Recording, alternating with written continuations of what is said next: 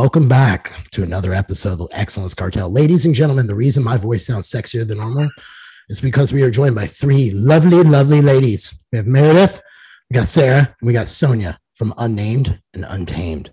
And it's going to be a great conversation because we feel some Q&As. But first, Jeffrey Sue, thank you for tagging me in that hamstring picture. I showed all my certain male clientele at the gym, and they were like, those are some really nice legs. So you got some compliments from some dudes. You kind of got like some 8.5s thrown your way. It's pretty hot. I'll give you a little credit. How's your last 7 been? It's been good, man. I'm in the process of selling my house, but I think I have a change of heart. I don't think I'm going to sell it anymore. Whoa. What? I think I'm going to rent it out instead.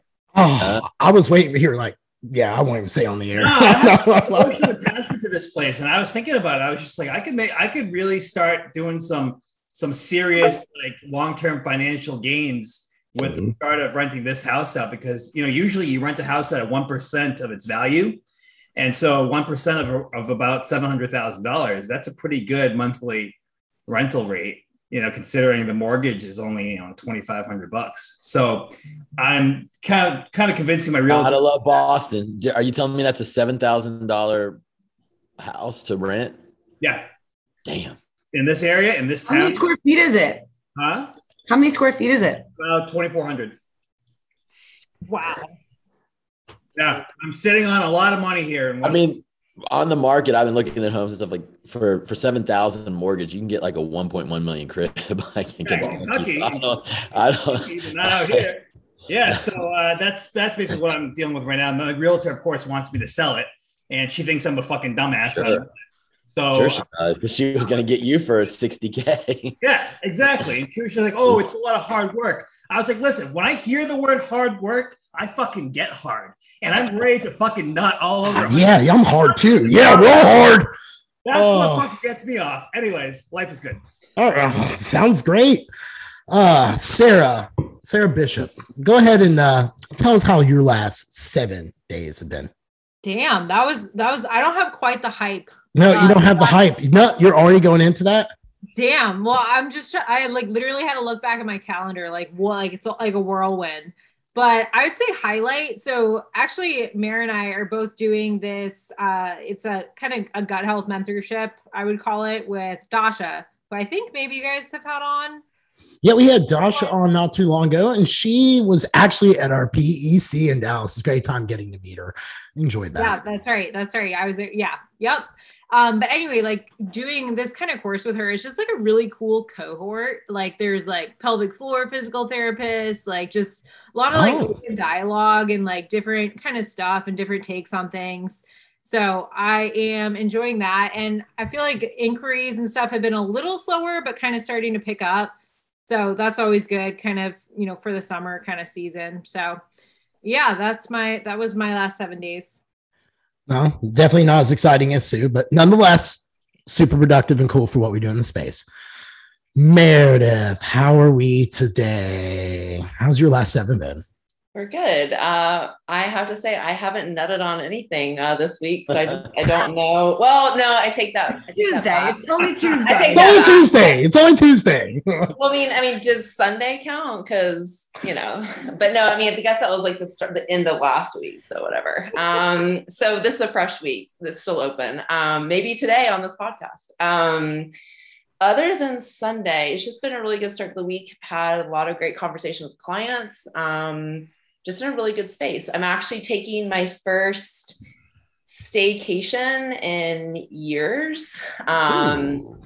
So that was a big thing for me to do. I lined out my terms of service or realigned them last month. And it took me a solid couple days to put in some vacation into that. And I'm holding myself accountable and actually taking it, starting off with baby steps, the virgin here. So I'm going to go 4 days, see how it feels, and move on from there.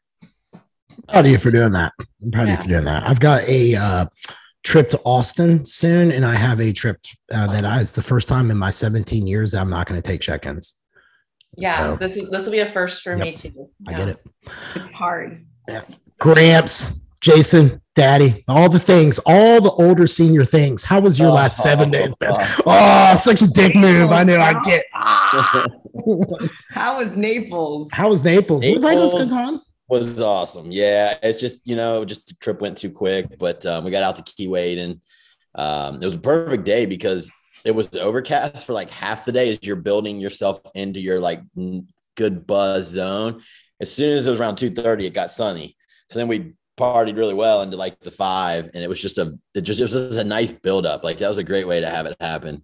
But yeah, Naples was awesome. I've been getting a ton of like just inquiries with a lot of tough cases right now. So a lot of phone calls and just going through things. And I finally officially last night started working on my app. So I'm going to have an app, and it's going to put my mentorship, my 12 modules into the app. And then I'm going to load it. It'll be on the app store, and I'm reshooting all the classes. Got the backdrop, the glow ring, the whole thing, and got the desk set up. So I'm going to start. I'm hoping to have that thing out by the end of the year. We'll see. For you, for investing in yourself and your brand. Good for you. Thanks, brother. Sonia, I know how your last 7 days been. They've been atrocious, horrible, and you just have not liked your life much at all. Yeah, it's been awful. I'm in Cabo. So last 7 days, I can't even recall because we're still like, hey, bud, getting over the move. And we just moved, but we're in Cabo right now, which is always really, really fun. We come here a couple of times a year. It's kind of like a very special place, and it's my boyfriend's birthday and our friend's birthday too. So it's just kind of a big event. I am running a pretty intense protocol from Vince. So it's like, it's kind of like, I'm here, but I'm still like trying to, how his shit is. It's like, it's crazy, but the sun's here. So I'm really excited about that. And really similar to like Sarah and Meredith, I just finished module 12. I've got my test out to do from Travis Zipper, who did all the courses for NCI. He passed away about a year ago now. And he had an amazing mentorship that was really in depth about like a lot of this kind of like when I had first started learning about it, this really out there stuff. And now it's just like the stuff we're starting to see like more relevance in with autoimmunity. Some of the stuff Jason and I had talked to you about, we had sent back and forth, just like really, really cool next level stuff. And I feel like as a coach, and I don't know if you guys get this too, but when I start thinking and moving in this direction, I start attracting in this direction, So all of a sudden, like my cases are becoming like more intense, versus just like Susan who wants to lose weight. I still get those people, but I'm starting to get like a lot more like autoimmunity, inflammation cases, stuff like that coming my way. So sounds exciting. Super cool. That's at least you're attracting what you want. Yeah, exactly. Right. Yeah. So universals. Let's see. Mine's last 7 days. Oh, went out for guys' night. That was always a good time. Jason, who's hung out with me before, knows that I am always a spectacular moment out in Nashville. And this one did not disappoint, Jason. I had a man rubbing on me to the point that my friend Cobe had finally had to say, like, sir, will you please stop touching my fucking friend? Then we go to Red Door, at which point the beard. I don't know. It's like a bear vibe. It was kind of like very firm, Sonia. So like he had like my trap, my neck, my shoulder, and my tricep. Like he was like, and it was like, how cats like make biscuits like on you, like like swear to God, that's like what he was doing in my arms to me. It felt kind of good, but I wasn't really in the mood for the kink. So nonetheless, it was a good time. We hit some good places, had some really great combos. I haven't lasted that long in a long time, so it was just a very well needed night out. I got home with my Uber driver at 11 and goes, Dad, I'm hungry. I was like, I'm too drunk to go anywhere. And he goes, well, there's fries in the freezer. I'm like, all right, bro, we'll order fries. So had some fries with them at 11 o'clock. Man, I had like 8 bourbon drinks in the course of 6 hours. I was pretty well up there in the clouds. I was having a good time. Like that's what DoorDash is for. They bring it to you. Yeah, but it was already 11. I felt bad for the person. I'm not trying to help the economy too much, Jason. Like I want it to kind of sink a little bit so it corrects. Let's just be honest there. Wink, wink. But anyway, all right, let's get on today's topic. So Sonia, I know you got the questions in-house with you all. And then ladies, as always, and gents too, if you guys have anything you'd like to chime in or wherever we want to go, let's roll. But I guess let's throw one out there randomly and then let's just eat it and go from there. So I think like we'll start with like ours, I guess. Sure. Right, guys? So I mean, really, I think one of the biggest things is like that I'm curious about is like, where do you think it's different? Or why do you think it's different? And maybe it's not. Addressing clients that are more of like that, when somebody has been dealing with being sick for a long time, whether it's autoimmunity, thyroid disorders, or gut dysfunction, how sometimes their little being, their little spirit is just crushed, and they're very like, everything is ending and nothing is working and this can't go on and but I can't do this and I can't do that and I can't do this. I feel the story that I tell myself and that we've told ourselves, right, is that it's so much easier for you guys because there's something about when you have a male client just being like, or a male coach that's like, this is exactly what you need to do. You're like, okay, there's like this different vibe about it. And maybe that's bullshit. And maybe you guys deal with the same exact stuff that we deal with. So I'm curious kind of like what your guys' thought process is on that, or how you guys might go about dealing with those people differently. You're saying like that people have complaints or it was really, I'm trying to word it really nice, but like those, I think what she's trying to say is why do clients take directives and orders better from male coaches than female coaches? That's in a exactly what point I'm blank trying way. to say. Okay. There. I'm not trying to seem super sexist. I don't want to get some females. Fuck that. It's just using words. And some point people got to realize you have to use them in a certain sentence to get context. Exactly. So, exactly. Yeah, exactly. We agree. Jason, you go ahead and hit that. Yeah. I don't know because I'm not, watching over a female, but I have, they work, but I have to imagine that there is probably a little more pushback than what I get. I'm just going to be honest. I don't really get much pushback at all. And then the ones that do, like, we end up just not working together. And I don't mean I'm not open-minded. I don't want anyone to think that, but like, if we're doing something with gut, I need these things done, and I tell everyone early. So I try to set the stage too. Like when you contact me, like what might happen and how this might go. So they already have an idea. And they're not just like blindsided, like, oh my God, I can only train 2 days a week. And oh my God, I got to drink this Metapure stuff and blah, blah. I just don't get it. But I also try to set the stage early, but I would imagine that the ladies have a little bit more pushback. At least that's what it's sounding like to me. Why is this? I don't know. I'm not sure. Are they scared of me? Maybe. I don't know. But yeah. The grizzly man. That's my 2 cents on it so far. Yeah. What about you, Jeff? The Jeffs. Either Jeff, chime in.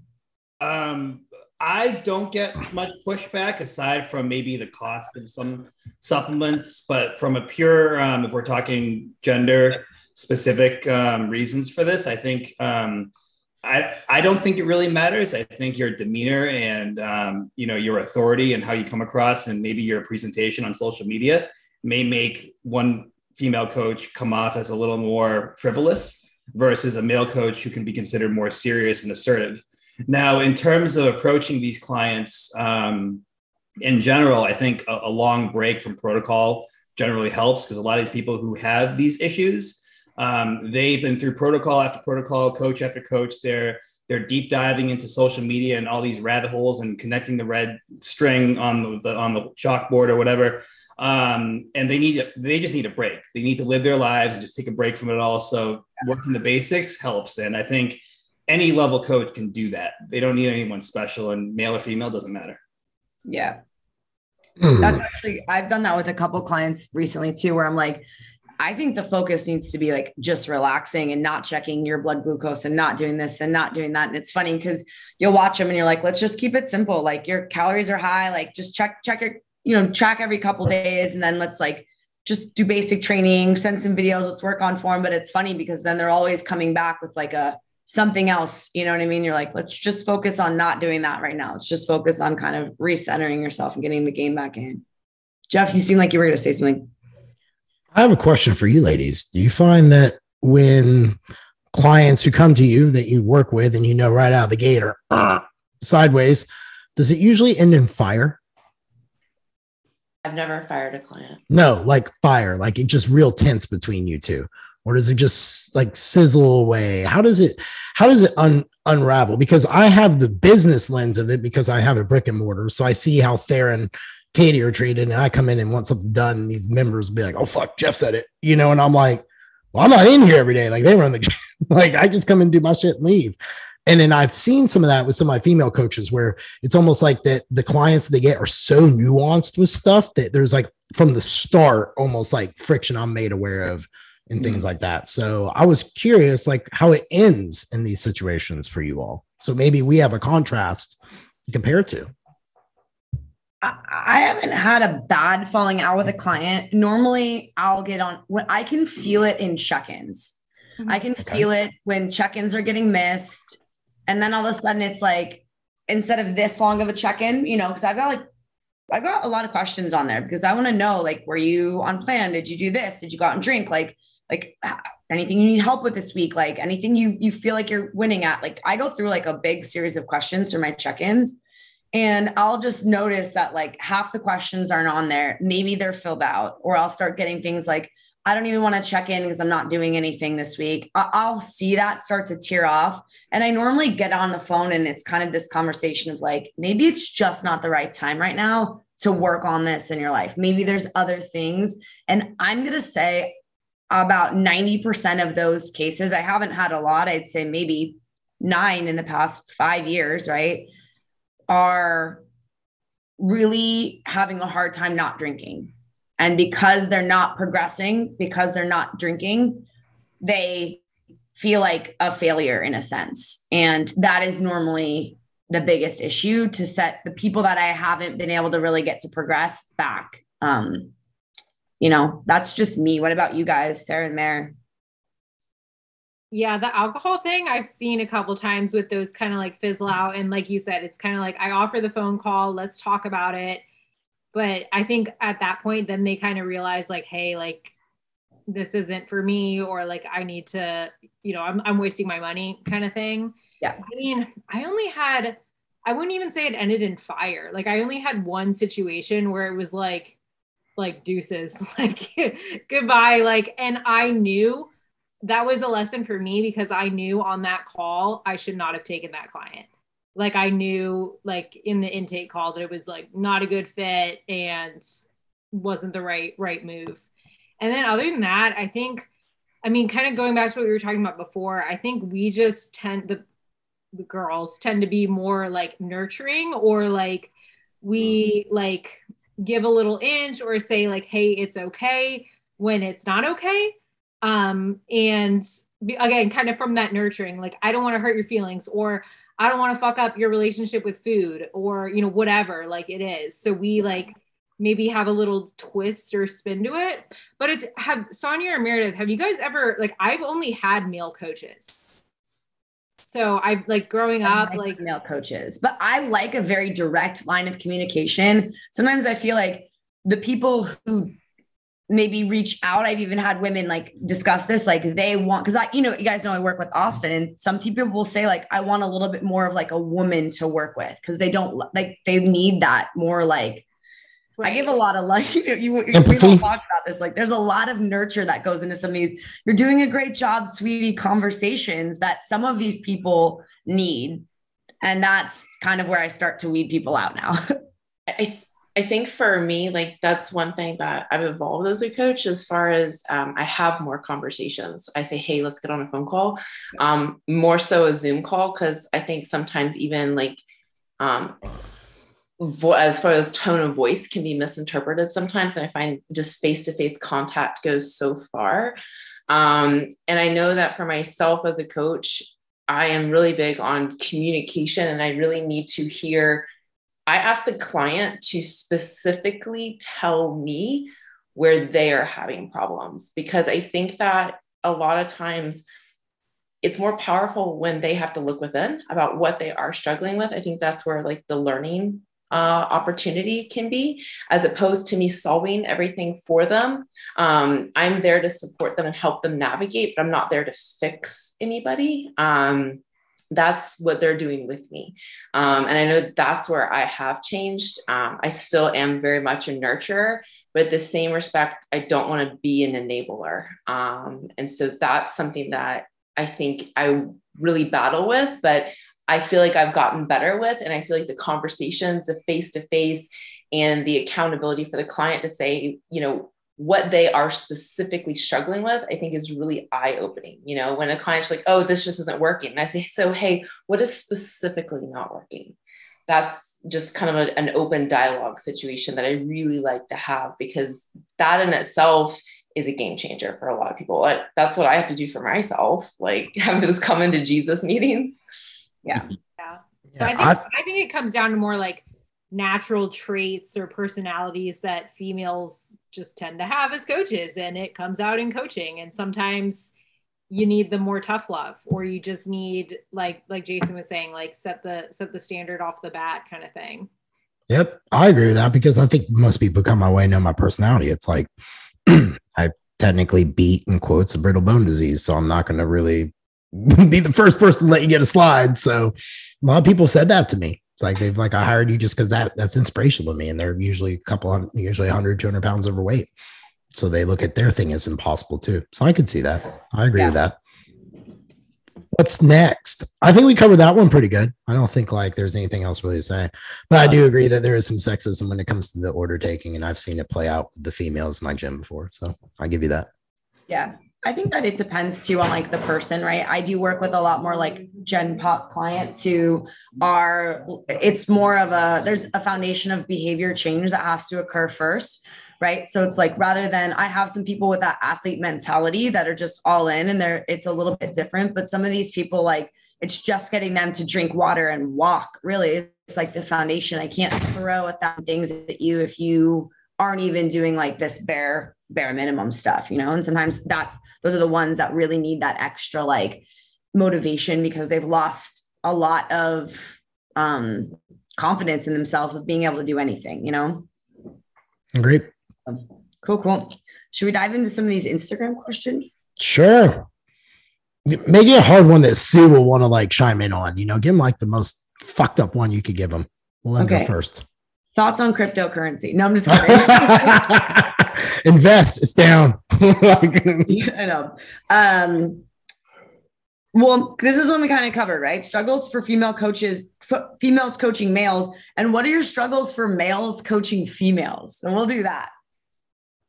Males coaching female struggles. Like, what are your guys' struggles coaching females? And I'll tell you, we can do what are our struggles coaching males. I'll tell you straight up. I've had a psychic tell me, Sonia, just so you know, I'm woo-woo in that weird way, that I spent half my past lives as a female. So that's why I understand women so well and get along with women.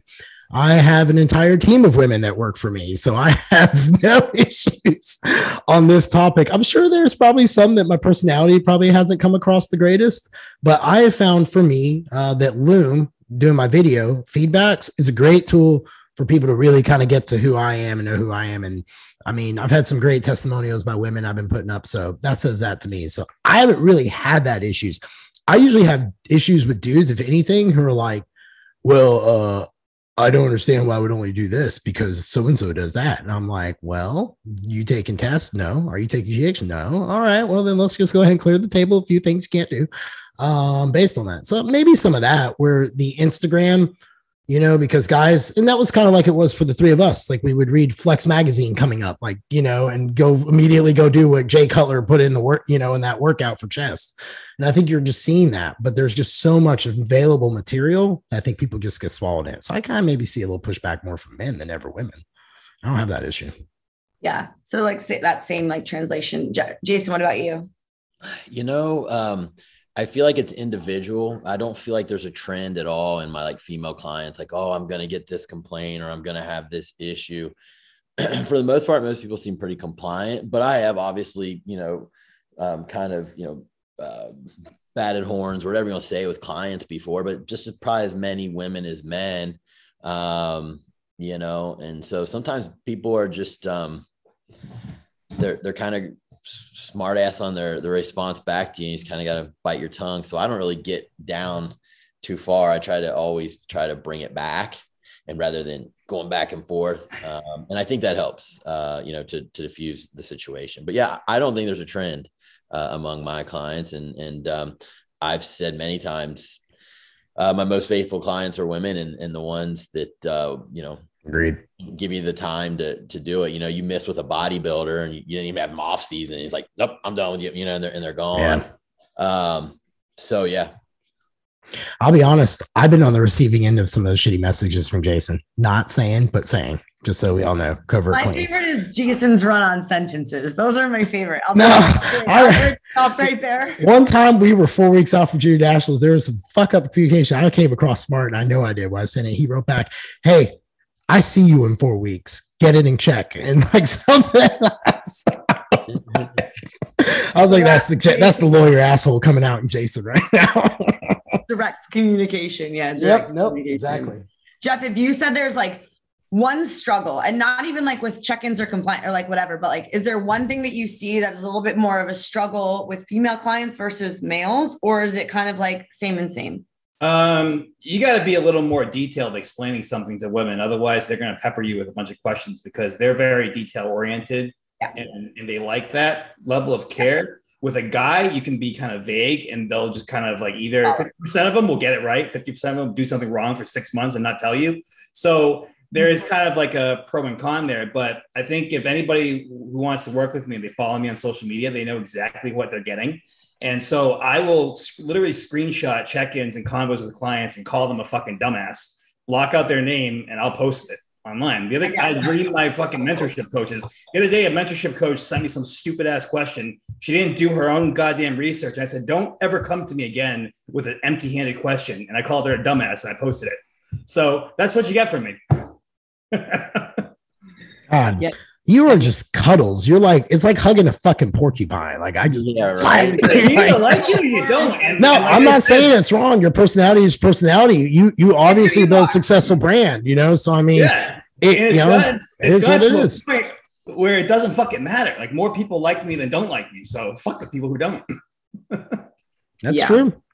I think you were spot on too with like the over communication. I feel like with my male clients, I can just be like, we're going to do 10 somersaults and then we're going to eat a little bit of dirt and then follow with some aloe vera. And they're like, okay, and then my female clients, I'm like, we're going to walk 40 minutes, just moderate light. We're going to be around 100, 115, like 120 heart rate. We're just going to walk for 40 minutes in the morning. You can split it up around, and then it'll be like this, and they'll be like, okay, but what about this? What about this? What about that? And it's always but why? 1, 2, 3, 4, 5. And I'm like, this doesn't matter. This is nuance. This doesn't matter. This is nuance. Okay. Have a great day. Bye. Exactly. Yeah. I think why am I doing this is a huge thing. And I think that might even go into sometimes with women. It's not necessarily like a pushback of some clients. I do have some clients that push back on certain things, but I think honestly, at the end of the day, it is just not knowing why. And for some of these people, I have people that have come from other coaches, and it's just like, when they feel like in other situations, their information had been missed, or they had been with like a super high level coach that had too many clients that they were just a number on the list.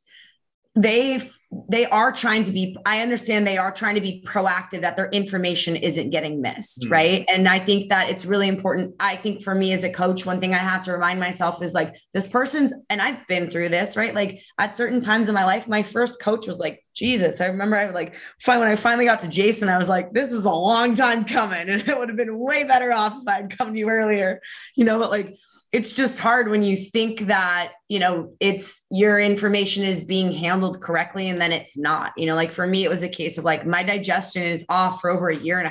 And it's just like, hey, anytime I eat anything, I'm like in excruciating pain. And it's like, take more HCl and push carbs. It's like just these things where it's like, are you sure this is going to be okay?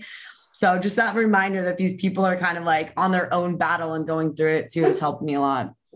Yeah. Another thing I'd add to this discussion is that it would be very helpful for male and female coaches both to, break your own rules every now and then and get on a phone call or like a FaceTime with a client.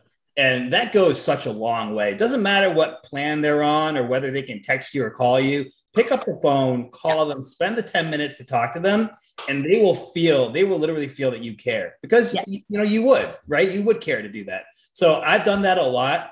And that goes a long way in terms of retention, referrals, and client success rates. Yeah. So.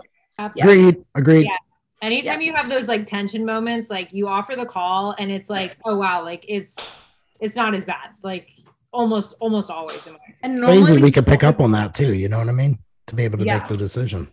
Yeah. You open the mic to them and just kind of like ask a couple questions to like get them going. And it seems like once they vent a little bit, in my opinion, once they vent a little bit, they've talked themselves into knowing what the right thing is to do. You know, you're like, okay, this is kind of like, you just watch the whole progress and they start to have these aha moments. And I think like as a coach, that's because it is a leadership position, right? Like this is a leadership position wherein people are trusting us to lead them to a better quality of life. And so it's kind of like walking them through those aha moments that you always see them like really change the person. Like I have a client that she's been with me. We haven't dieted. We've gone through like little mini cuts here and there, but she's been with me for almost 3.5, 4 years. And it's like, we keep working on something, and it's not always weight. It's not always physique. Sometimes it's mindset. Sometimes it's stress. Sometimes it's accountability to just saying, you know, setting goals at hand. So it's pretty cool to see that process happen.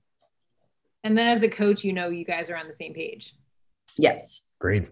Yeah. And I get a lot of referrals.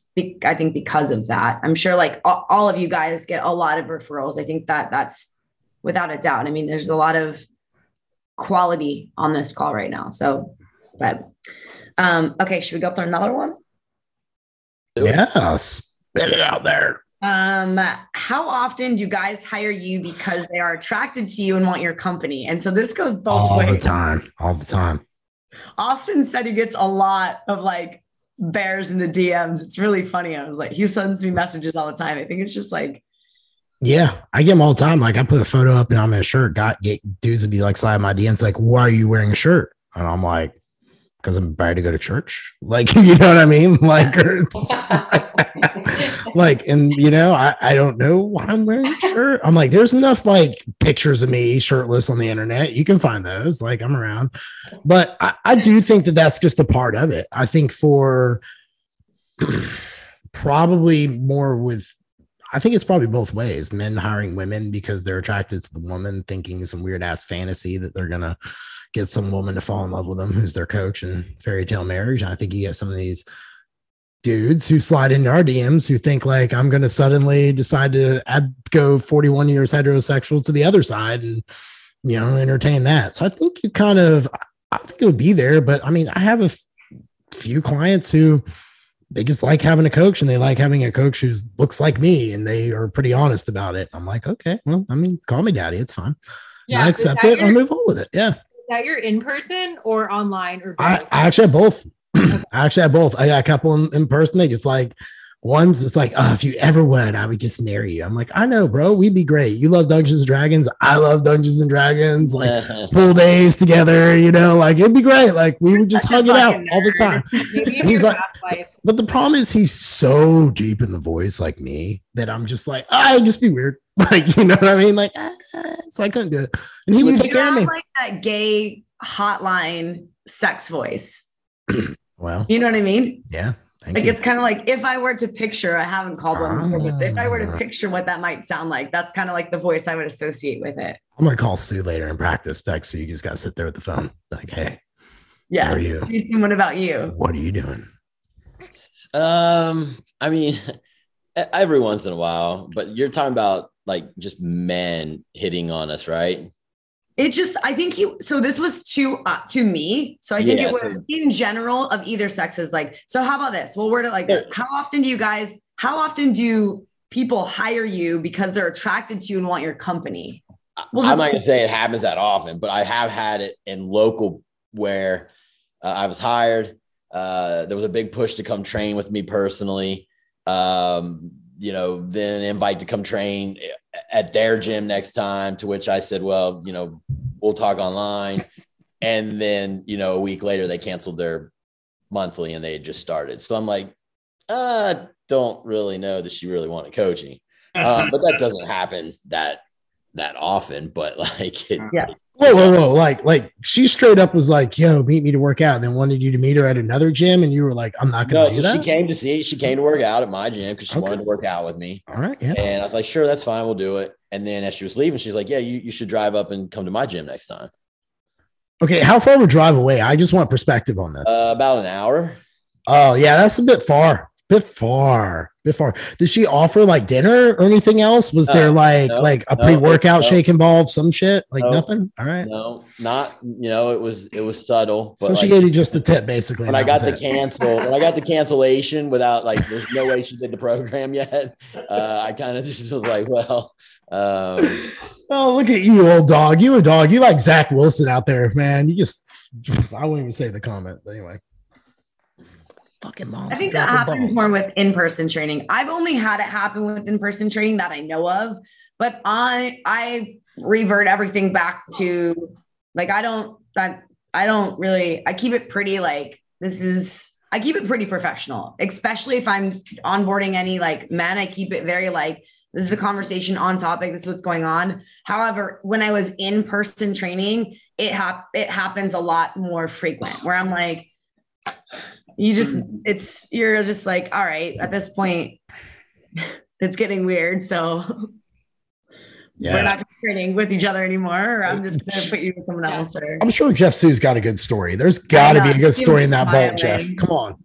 I have some pretty good stories here. I can't really say them in detail on the podcast, but in terms of like men hitting on me, I've only had that happen twice. I've had 2 clients that were, gay, and they would send me like nude photos and for check-ins. I had a female bikini girl once send me a nude check-in, and she was very attractive. But I told her to stop. I've had those too. I didn't even think about those. If she ever did that again, she'd be fired. I think to Sonia's point about the in-person training, though, I didn't realize it at the time because I always approach the sessions like, okay, the client. But I've had, probably 3 or 4 women who wanted to train with me or come to my house to work out. And one of them like drove like 2 hours to my house to train with me. And then and in retrospect, I was like, that's kind of weird.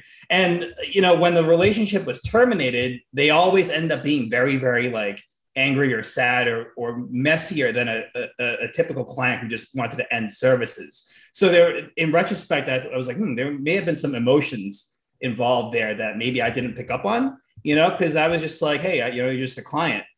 But yeah, of course it happens. I think it happens quite often in our industry. Yeah. I think it's kind of I think that there's like a fantasy too with like, oh, your personal trainer, like for women with men. And exactly. And it's like, it's not quite like that. So I think I think that your vibe typically like puts out what you're gonna allow and not allow. I am a hard trainer though. When I'm training in person, like I fucking kick some ass. So I did have like some male clients, but I don't think all of them, I would say like a small handful probably were with that in mind, who knows? Okay, let's do another one. Would you put a guy through contest prep or would you put girls through contest prep? I feel like this is like obsolete. I have prepped guys. I do work with male clients and I think that you guys, I know Meredith does and Sarah. Yeah. And obviously the 3 of you all work with female clients. So I feel like that's a done. Yeah. Best morning routine to set digestion and metabolism up for the day. Perspectives. I like my morning walk. That's just like me. I don't know.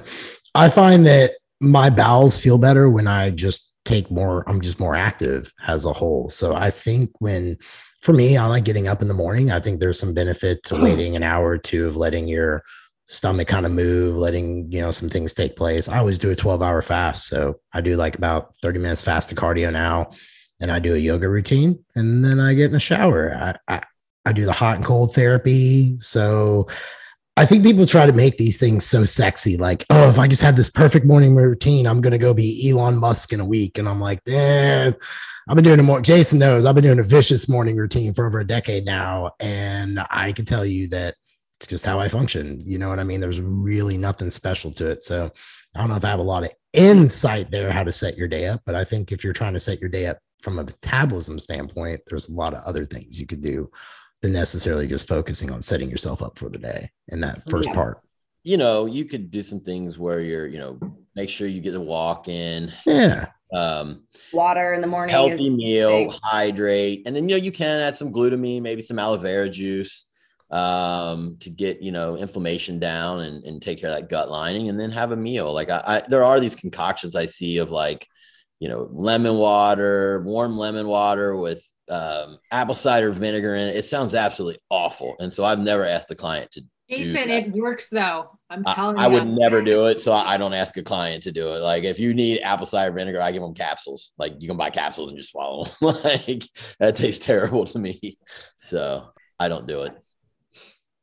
I do, like if somebody's having so if somebody, I hate black or white questions, right? Because it really depends, right? We've gone through this like 1,000 times. Yeah, I mean, that's so much context. I'm just like throwing out like, I think some easy like digestive things that I think I like to encourage people to do is, if you can, keep your morning somewhat like mellow-ish without just like waking up and going and doing this and doing that, like, and even with those walks, keeping them, a little bit more mild, a little bit more like mindful walks or doing breath work. They have some really good mindful, like guided walks that you can actually download, and you can listen to those while you're walking in the morning. They take you through a series of like thought processes, just kind of like recalling gratitude and breath work that are super, super helpful. I think breath work is absolutely incredible. So like breath work to release DMT is a really, really good one. Like just those like same thing, like getting water in. It just depends on, I guess, what a person's digestive issues are from, whether it's like more of a stress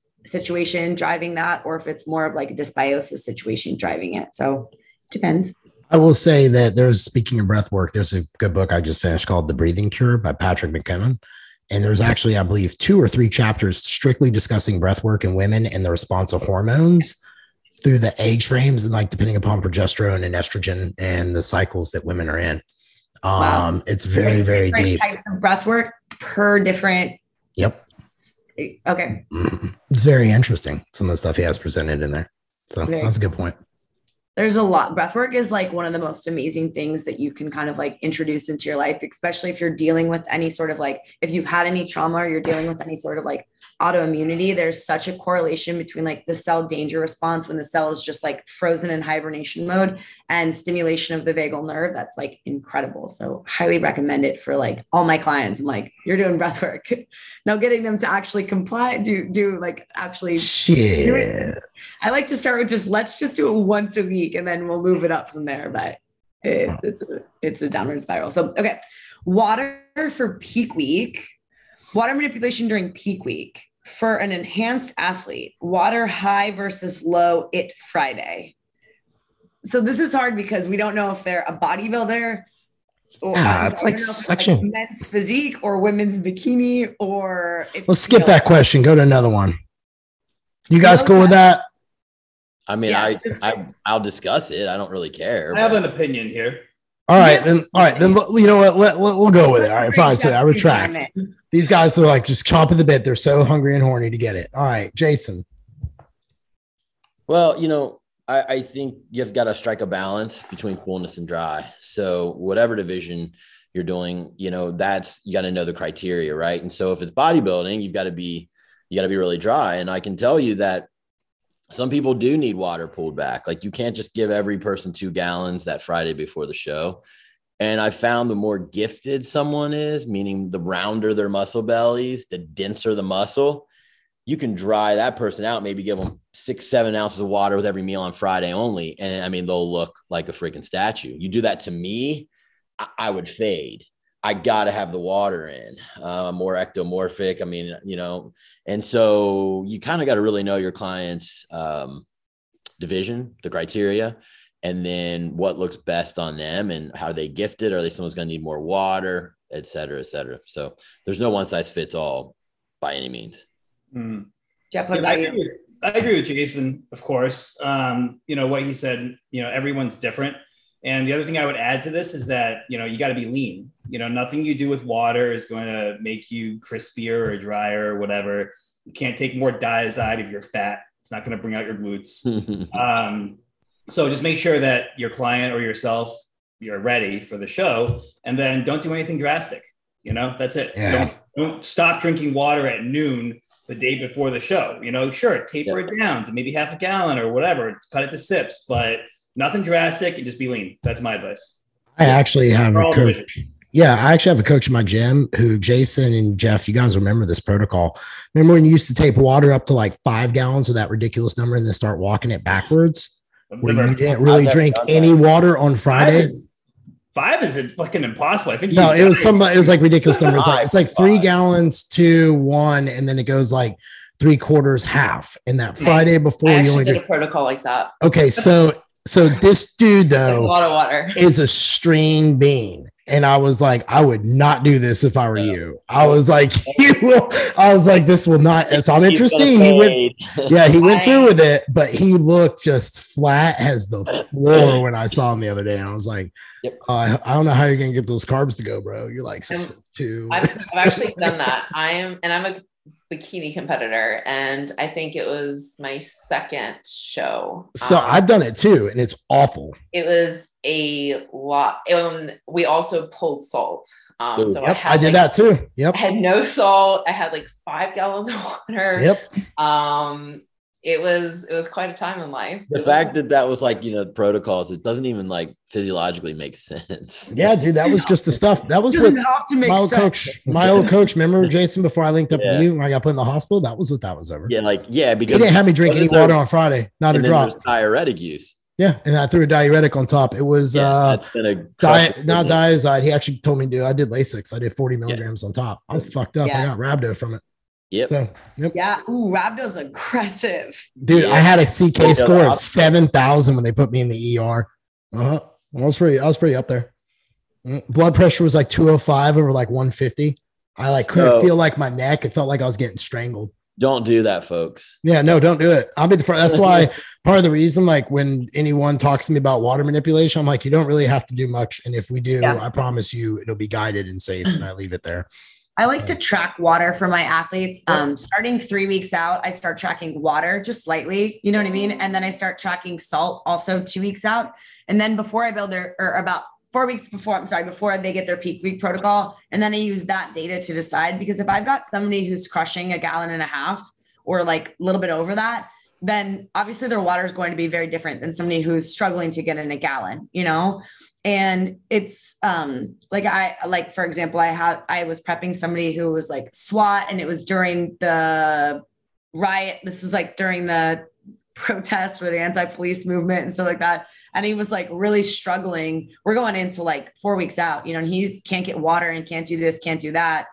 And it's like same thing. Like if I were to just be like, okay, well on Wednesday and Thursday, we're moving up to 2 gallons, and then we're moving down to 1.5. Like you can't just kind of throw that at somebody because you don't necessarily know how they're going to react. So personally, as a coach, and I obviously haven't peaked as many people as you guys, but I like to take into consideration what that person is already doing and how their body is already processing water. Because if I have an athlete on 3 grams of salt versus 5 grams of salt, that's also going to be different as well. I need to look at things like potassium and magnesium in that process. Same thing. 100%.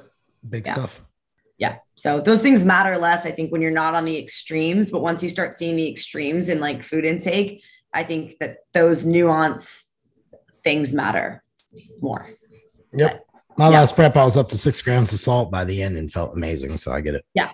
Yeah. It's mind blowing to me. Like even like being on this trip and it's just like sitting at the table and some of the people are like, yeah, I cut salt out for like 3 weeks and then started taking this to make sure I was dry. And I'm thinking like more soy salt. I'm just like, I'm crushing salt because I'm like, I want to feel kind of like full and hydrated and like all this stuff. But it's funny because the minute they eat a meal, they're just like, they can't handle it. So they're that doesn't mix with drinking and all that kind of shit. So bless you. Cool. Bless you. Yeah, but bless you. Bless you, Matthew. Bless you. It's his birthday. I know, and he's sick with the sniffles, and we're in Mexico. That's pretty much it. I had those 6 questions, and again, not all of them were very like clear cut of exactly. Oh, I have this last one, and we only have a couple minutes left, but sure, hit it. Test and progesterone for females not ovulating. Any helpful tips? Wait, what? Say that again. Yeah, low test and progesterone. I'm just going to guess low totals, right? It says low test and progesterone for females not ovulated. Any helpful tips? So you take that one thing, Jason, then I'll pepper anything I want to. And I'm curious what you ladies have to say, coaching it from your perspective. The question of them not ovulating, is it primary hypothalamic amenorrhea? Is it secondary? Is it age-induced? Or is it birth control? Yeah. Right. It depends. It depends. I mean, is your progesterone low because you're not what's the timeline? I think putting together a timeline is really helpful. Yes. Yeah, those would be the 4 scenarios that I can think of off the top of my head. And each of those would require a different way of approaching it. So that's really all I can say. Yeah, I'd say a Dutch is would be, depending on other labs, LH and FSH are going to be under other markers I like to run just with sex hormones, because that kind of gives you a little bit more insight as to what's going on that as well. Random thought popped in my head, so permission to take it this way, guys, real quick. What do we all think about the TRT clinics and the progesterone and testosterone? So Jason, I know you opened up your clinic. We already know that reason why. But the progesterone and the testosterone numbers that you all are seeing, are you guys getting a lot of clients who are pretty screwed up? I mean, I've seen test levels in 200 and 300 from females, and progesterone sky high. I mean, I've seen all sorts. I had an 856 on a 56-year-old female. What were they doing? 20 mgs 2 times a week? 250. 250 mgs? Mm-hmm. What? From an HRT clinic? To a woman? To a woman? Wow. Her T3 was 7. She was on semaglutide, T3, and they just kept giving her more and more and more to help her lose weight. And obviously, I'm sure, as you guys can imagine, she was weight loss resistant. Oh, of course, that much testosterone, jeez. Yeah, so pretty crazy. Yeah, I haven't seen numbers like that, but I have heard a lot of my doctor has a set range that he wants everybody to be at. And it's until we get to that range, he's not happy, regardless of the rest of the picture. So that's kind of the annoyance on. With progesterone, I have to have it at 15 or whatever arbitrary number they throw out. Have a 90. Everyone has to be a 90. Random numbers like that. Even against even the estrogens, right. Wow. Okay. All right. Fair. Yeah. I personally feel, and these are just my feelings, there's no data on this, right? Because no one's doing this research. So I'm curious as to what you guys see and think. I feel when after a certain body fat percentage, maybe 25, let's just say, when a woman is over 45, 50 on test, I start to see more issues versus if somebody is already pretty lean, maybe 18, 16, 70% body fat, on a female, their test levels are normally, they seem to be able to get a little bit higher without having any issues. I don't know if you guys are seeing that in your line. I'd agree. I'd agree, because I've seen some of my gym pop girls that even in their 70s, they're still weight loss resistant to some degree. Nothing will change, nothing will move. And then when they drop down into 30s or 40s, it starts going again. And you're right, because some of the girl that I've been doing some great work for years, she was already lean when I got her, was willing to go through the phases, then put her on TRT. We did it the right way through Jason's clinic. So therefore, it's easier to modulate. And she's about 70, 75, and she's just progressing like she should. Yeah. You know what I mean? So, and it doesn't even seem to be obviously the first thought for the coaches listening would be okay, well, that's somebody who favors a 5A pathway on a Dutch test, which is not necessarily. Sometimes they'll favor a 5B on a heavy side too. And you'll still see that weight loss resistance until you pull the test levels either out and flush them or bring it way back down. Mm-hmm. Jeff, I know you've been trying to say something. Go ahead. Oh, about the HRT clinic thing. I will say that I have referred some people to who I thought was a good fit for HRT to Jason's clinic, solely on the fact that I trust Jason and that I've known him for so long, and that I know that he's going to treat people well and he's going to manage his business well. And that's the only reason why I refer people to his clinic. I don't know any of the people that work for you, obviously, Jason. I just know you. Now, in terms of other people out there, HRT clinics and HRT in general is a very, very hot topic. So a lot of people are going to want to capitalize on that. And there are a lot of unqualified people that are just stringing together their friends who happen to have a medical license or a chiropractic license, and boom, they open a clinic. Now, there's a lot of danger to that I won't get into.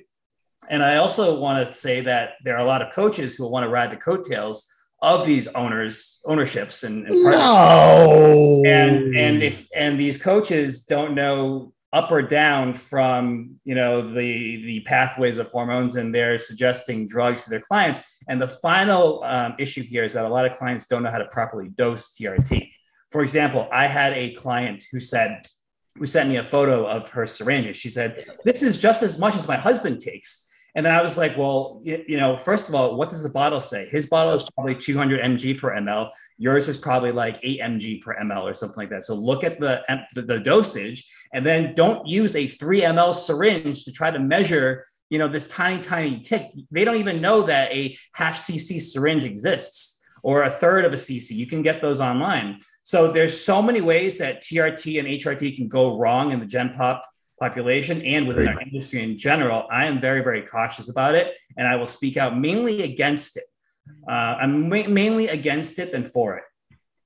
Another thing I'll see too with the progesterone, I will just say this. I've had a client on 800 mgs, is that what I've seen with clients is that serum progesterone levels with an HRT client, they might be feeling 110% better, but their serum levels haven't necessarily come up. So what I've seen HRT doctors then do is higher doses to get this 14 to 17 progesterone, which you won't necessarily see. And that will also cause weight loss resistance. This will also cause water retention. This will also cause a lot of issues for a person who's looking to look and feel better. I think anything in a high amount or anytime we're chasing labs is going to be a mistake, especially when it comes to serum progesterone levels for HRT dosage. Fair. Meredith. Yeah. So HRT is very near and dear to my heart.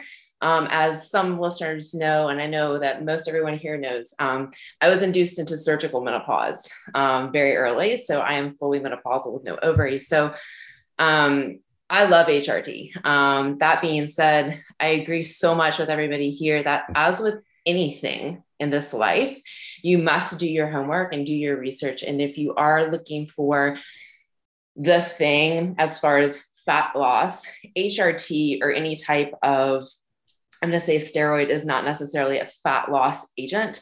It's not an easy way out. However, when it comes down to quality of life, especially for a female, I personally really believe in the power of HRT. I know that it pretty much has given me my quality of life, not having ovaries. And then for my females who are aging, I also make sure that whenever there is a point where we are seeing that change, where they might be becoming like perimenopausal and symptomatic. Number one, do we need to automatically go to HRT? No, we don't. First off, is all the things we talked on this podcast, like, are you drinking your fucking water? I don't know. That's like, how much wine are you drinking? Are you really looking into your sleep hygiene? No, then probably not. Progesterone is not going to help that. And then I have the other thing with people that they're like, what herb will do this? And there's just a point where you can fucking IV Progon B, and that's not going to do fucking shit for your bones. And I think that that's really important. And so I think that if any coaches are listening to this podcast right now, either one, it's really important that you educate your clients and yourself, and that you are not selling, because you're dealing with people's fucking lives, and that matters. And I'm sorry if this is like really dear to my heart. Mm-hmm. And you have conversations with them with the pros and cons, and understand that if someone does go on HRT, you have to look at their history, whether they have had cancer in their family or not, as well as make sure you do tuck in the corners as far as all types of lab work that are required, and make them understand that once they do start HRT, that is not a one and done deal, that this is something that they have to take responsibility for the rest of their lives, which will mean ongoing blood work and follow-up appointments, and there possibly will need, and most likely will need, to be tweaking, and nothing is one and done. That's just my thing on HRT. Yeah. Beautifully said. Yeah. Mic drop on that one. Boom. Yeah, I don't got shit to say in that. Is there any, I appreciate you guys going that rabbit hole. It just popped in my head off that question, and I thought it was something that I'm like, well, shit, I know the six of us are seeing it. I know the six of us have probably got our opinions about it. So forth. But I will say this, I think that the industry's in for a big rude awakening over the next 2 years. I think that there's going to be some changes that will come, and I think that you're going to see it get a little bit more competitive with the top coaching brand and so forth. And I'm glad all you fuckers are in it. I'm in my gym pop world. And I ain't got to deal with all y'all, but that's okay. Is there anything? One more thing? Sorry. No, you can say as much as you want. Keep going. I want to say one more thing on like kind of that topic when it comes to coaching in general is not to be afraid to refer. If something is not within your scope, or not necessarily within your scope, but within your skill set, it is not chopping your balls off and handing them to the side by saying, hey, I don't know, but I know somebody who does. I know that everybody here on this call, we've gotten to a point where we're like, hey, listen, this is the peak of my knowledge. I know somebody else that can serve you more or serve you better. And I don't think that that's a disservice, saying that you don't know anything. I think you're servicing your clients even more, especially when it comes to like the discussions of, HRT and things like that. And like, I'm really glad that I, have Jason as far as my team, because you need to make sure that you can reach out to other professionals. And back to like that gut question, like if you're having digestive health things and you've done all the things, don't be scared to refer out to somebody else who maybe knows a little bit more, like pelvic floor therapy. Like think bigger and broader. Meredith, I want to echo something that you just said here, back to one of the topics that we talked about earlier, is that in terms of male and female coaches, one of the main differences is that women have less of an ego. And when women don't know something, they're more likely to refer out or ask for help or admit that they don't know. A man will probably lie and cover it up and try to wing it.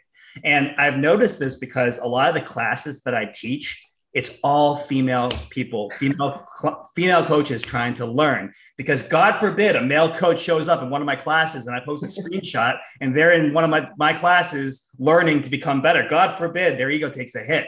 So that's a huge difference that I've noticed between male and female coaches. It's funny that you said that too, because it's almost like more doubting yourself as a female. You're like, well, I don't know if I know this. And you're like, wait, I do actually know exactly what I'm talking about. You exactly what to do here. No, I think it's just so important for coaches to get different perspectives and learn from different people. And I mean, that was a big part of why I'm doing this course with Dasha, is just to hear a different approach, and you bounce ideas off each other, and having like a network is really important.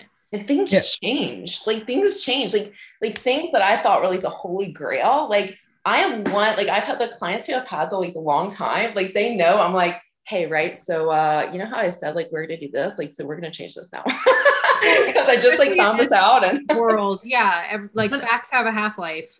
My clients love that though, because I'll come to them and I'll be like, hey, I just finished up this new thing, or I heard this new process, and I think that you might be the right person to try this. Because I'm sure we all have those clients where you're like, Steve, Sally, Jake, and Sue, they're all fine. Like you can run the same similar-ish issue protocol with them with some minor tweaks, and it's good. And then you have that one person and you need something completely different, like not necessarily off the wall, but like completely different for whatever reason. And that works with them. So I think it's really important to like not be attached to a set protocol for a specific symptom either. You guys have like 5 minutes because something else just popped in my head. And I think it's a good one. Let's do it. Go ahead. All right. What do you guys think about the implant illness issue that is being speculated a lot on in social media, and the need for explants? Because that just popped in my head when you talked about that, because I recently had one and the girl got diagnosed with it. And I actually agreed after watching 2 years of everything and anything. So I was just curious. Wow. Who wants to chime in first there? Shit. I mean, don't everyone jump at once. Yeah. I'll speak from my experience here. Right. So I worked with Jason too. And it's like, my body was just like in this super inflammation mode of like, it would just like teeter totter. I'm like, I'm a compliant motherfucker. You know what I mean? Like I'm following the things, and it's just like, you just kind of teeter totter. And I went through this cycle for a long time. And like, I went up to like, I talked about this a little bit on the last podcast, like at 5'4", I went up to 181, which is aggressive when you train and you eat really clean and you track all your food and you're like, something's fucking not right. You know what I mean? And labs look good, no ANA, like something is happening here. And my hair was like falling out, like extreme amounts. Like I was just like, I don't understand like what's going on. And I had a capsular contracture, which is where the scar tissue starts to like form a little bit over like the implant. And so one boob was like moving up. And I remember one day just looking at him and my boyfriend, I was like, one's like here now, one's like where it was, you know? And so I went and I got it checked out. They said they were fine. I didn't need to replace them. In surgery, as they were removing them and they opened me up, my implant was completely ruptured. So much so that they literally had to suck it out because I didn't have the super cohesive. When it must have been ruptured for like over a year and a half. And it was just complete jello. Like it was fluid in my tissue. And so I do think that makes a huge difference. Within 4 days of taking that implant out, I did get new ones back in because I just really love them. But I don't know, honestly, full transparency, if I would have done it knowing that I had a rupture. I was only changing them out with the thought that I had a capsular contracture. And obviously when you're asleep, they can't wake you up and be like, hey, what do you want to do? But they did remove it. My inflammation in my face went down. My face was like not puffy. My hair stopped falling out. I was still dealing with a lot of like other issues, which we're working on now, but I do think it made a huge difference. So I believe it's real. Yeah. I do. Yeah. I've had 3 clients that I've walked in and out of explants and they did not get them replaced. They did get full explants. And I can tell you night and day, like they came in, one I have posted before online, like full, like digestive issues, like she was probably one of the worst case of actual SIBO, which we all know there's a big difference between dysbiosis and SIBO, but actual SIBO that I've seen. And she's done great afterwards. I have a client that is no longer working with me right now because she is actively pursuing what she believes is, breast implant illness. And unfortunately, there is no absolute, like there's no test that says this is what it is. The test is going into surgery and getting them removed. Like after you've checked all the boxes of it could have been this, it could have been this, and that can be pretty extreme. I think having implants, it is a risk. I have implants. All 3 of us have implants. Personally, I'm going through a thing right now. I think one of mine is ruptured. And like Jason knows it, like, I have a little name for her. But so that's something that I'm going to have a consult with and see what the surgeon, their recommendation is. But I believe 100% that it's something that certain females do deal with. I think it might be in my thought process, right? Because we don't know enough on this and there's just not enough research, that it's more of an autoimmunity trigger for some people. And when we remove that autoimmunity trigger, or we can lower that, it can make a difference. So like the thought process out in the space right now with some people is kind of like addressing autoimmunity could in fact treat this, but we just don't know, right? So I hate even saying some of this stuff online because there's just not, I'm not the kind of person that's like, this is exactly what it is. And I think if someone says that, you should honestly be concerned. But I think that there's going to be more and more coming out as we start to see this. And I think that there's going to be stuff that we can do on the back end to maybe prevent this or lower this like polyinflammation taking over the body that's triggering these autoimmune responses. I don't think it's just the implant. I think it's the perfect storm of this type of person or these already occurring symptoms. And then this adding to it is just the perfect storm. I agree with on this. Can I add a cap on this real quick, Jeff? Cap it. All right. And then I think Sarah had something to say. I'm sorry, I didn't mean to cut you off. Unless you want to go first, Sarah. Go first, Sarah. I think like real quick, like I put them in my body this year in March, like after, hearing all this. And I think for me, like, and anyone like, cause I get asked a lot about it a lot since I just did it. I think you just really have to do your pros and cons. And for me, I don't have a history. I don't have any family history of like anything autoimmune. Like I haven't had any of those issues, like knock on wood. Call me woo, but I'm a big believer in, what you believe, what you manifest, kind of comes into fruition sometimes. So for me, I weighed a lot of those pros and cons. I also decided to go over the muscle, which is something that, I also wonder what are the differences long-term with that. And, instances of this, breast implant illness. And I also, my doctor has me taking Singular, which is to help prevent a capsular contracture.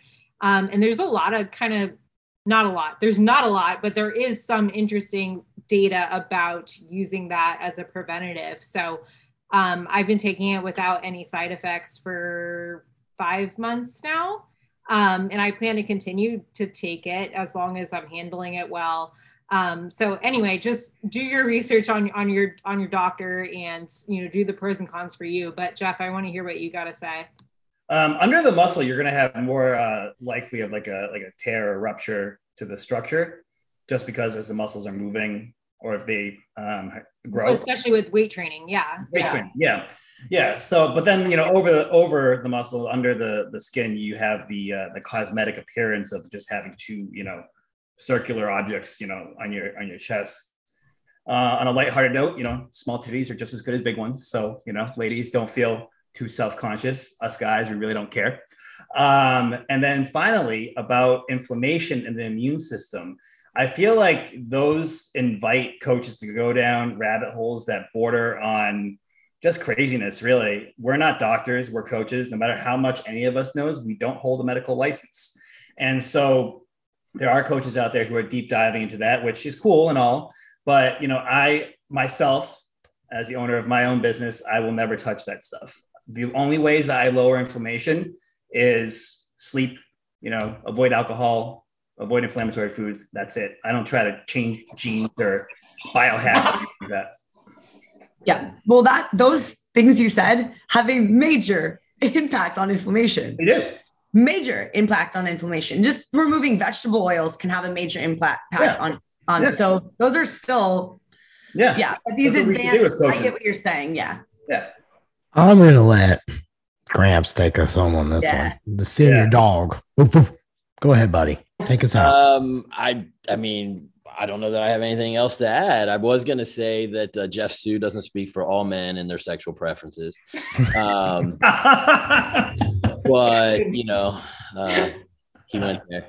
I mean, this has been a great episode. And, I think the one thing that I didn't get to say a little bit of spiel on was the hormone HRT clinic. I was kind of quiet. I do own one, but the reason I did it was because I saw all the shit show that's going on, the big doses of tea and using SIP right away and all these different things that were going on that I was seeing in labs of my clients. And I'm like, you know what, like there's a better way to do this. So that's why that kind of came about. So yes, I'm a big proponent of TRT. I think if you want to stay young and vital, you should be on it as well. I agree. I have a different stance than some on the panel. It's here to stay, and I think it's a great thing. And I've been on TRT for quite a while, and I'm really glad I did. Yep, I'm a nut huggy and say the same thing. I sit in your corner. I think it's a great tool in the toolbox to have for the majority of people. But real quick, ladies and gentlemen, thank you for joining us. We had a great time. Matt, happy birthday, bro! I hope you have yourself a great time down there in Mexico. Yeah, you're welcome. I like seeing you in bed. That's nice. Thanks, bro. Appreciate that shot. But ladies, that was a good time. We really appreciated you all enjoying joining us and us joining you and doing a collaborative episode. Definitely. So we'll definitely have to do one again in the future. All right. Y'all have yourself a good one. Bye. Guys.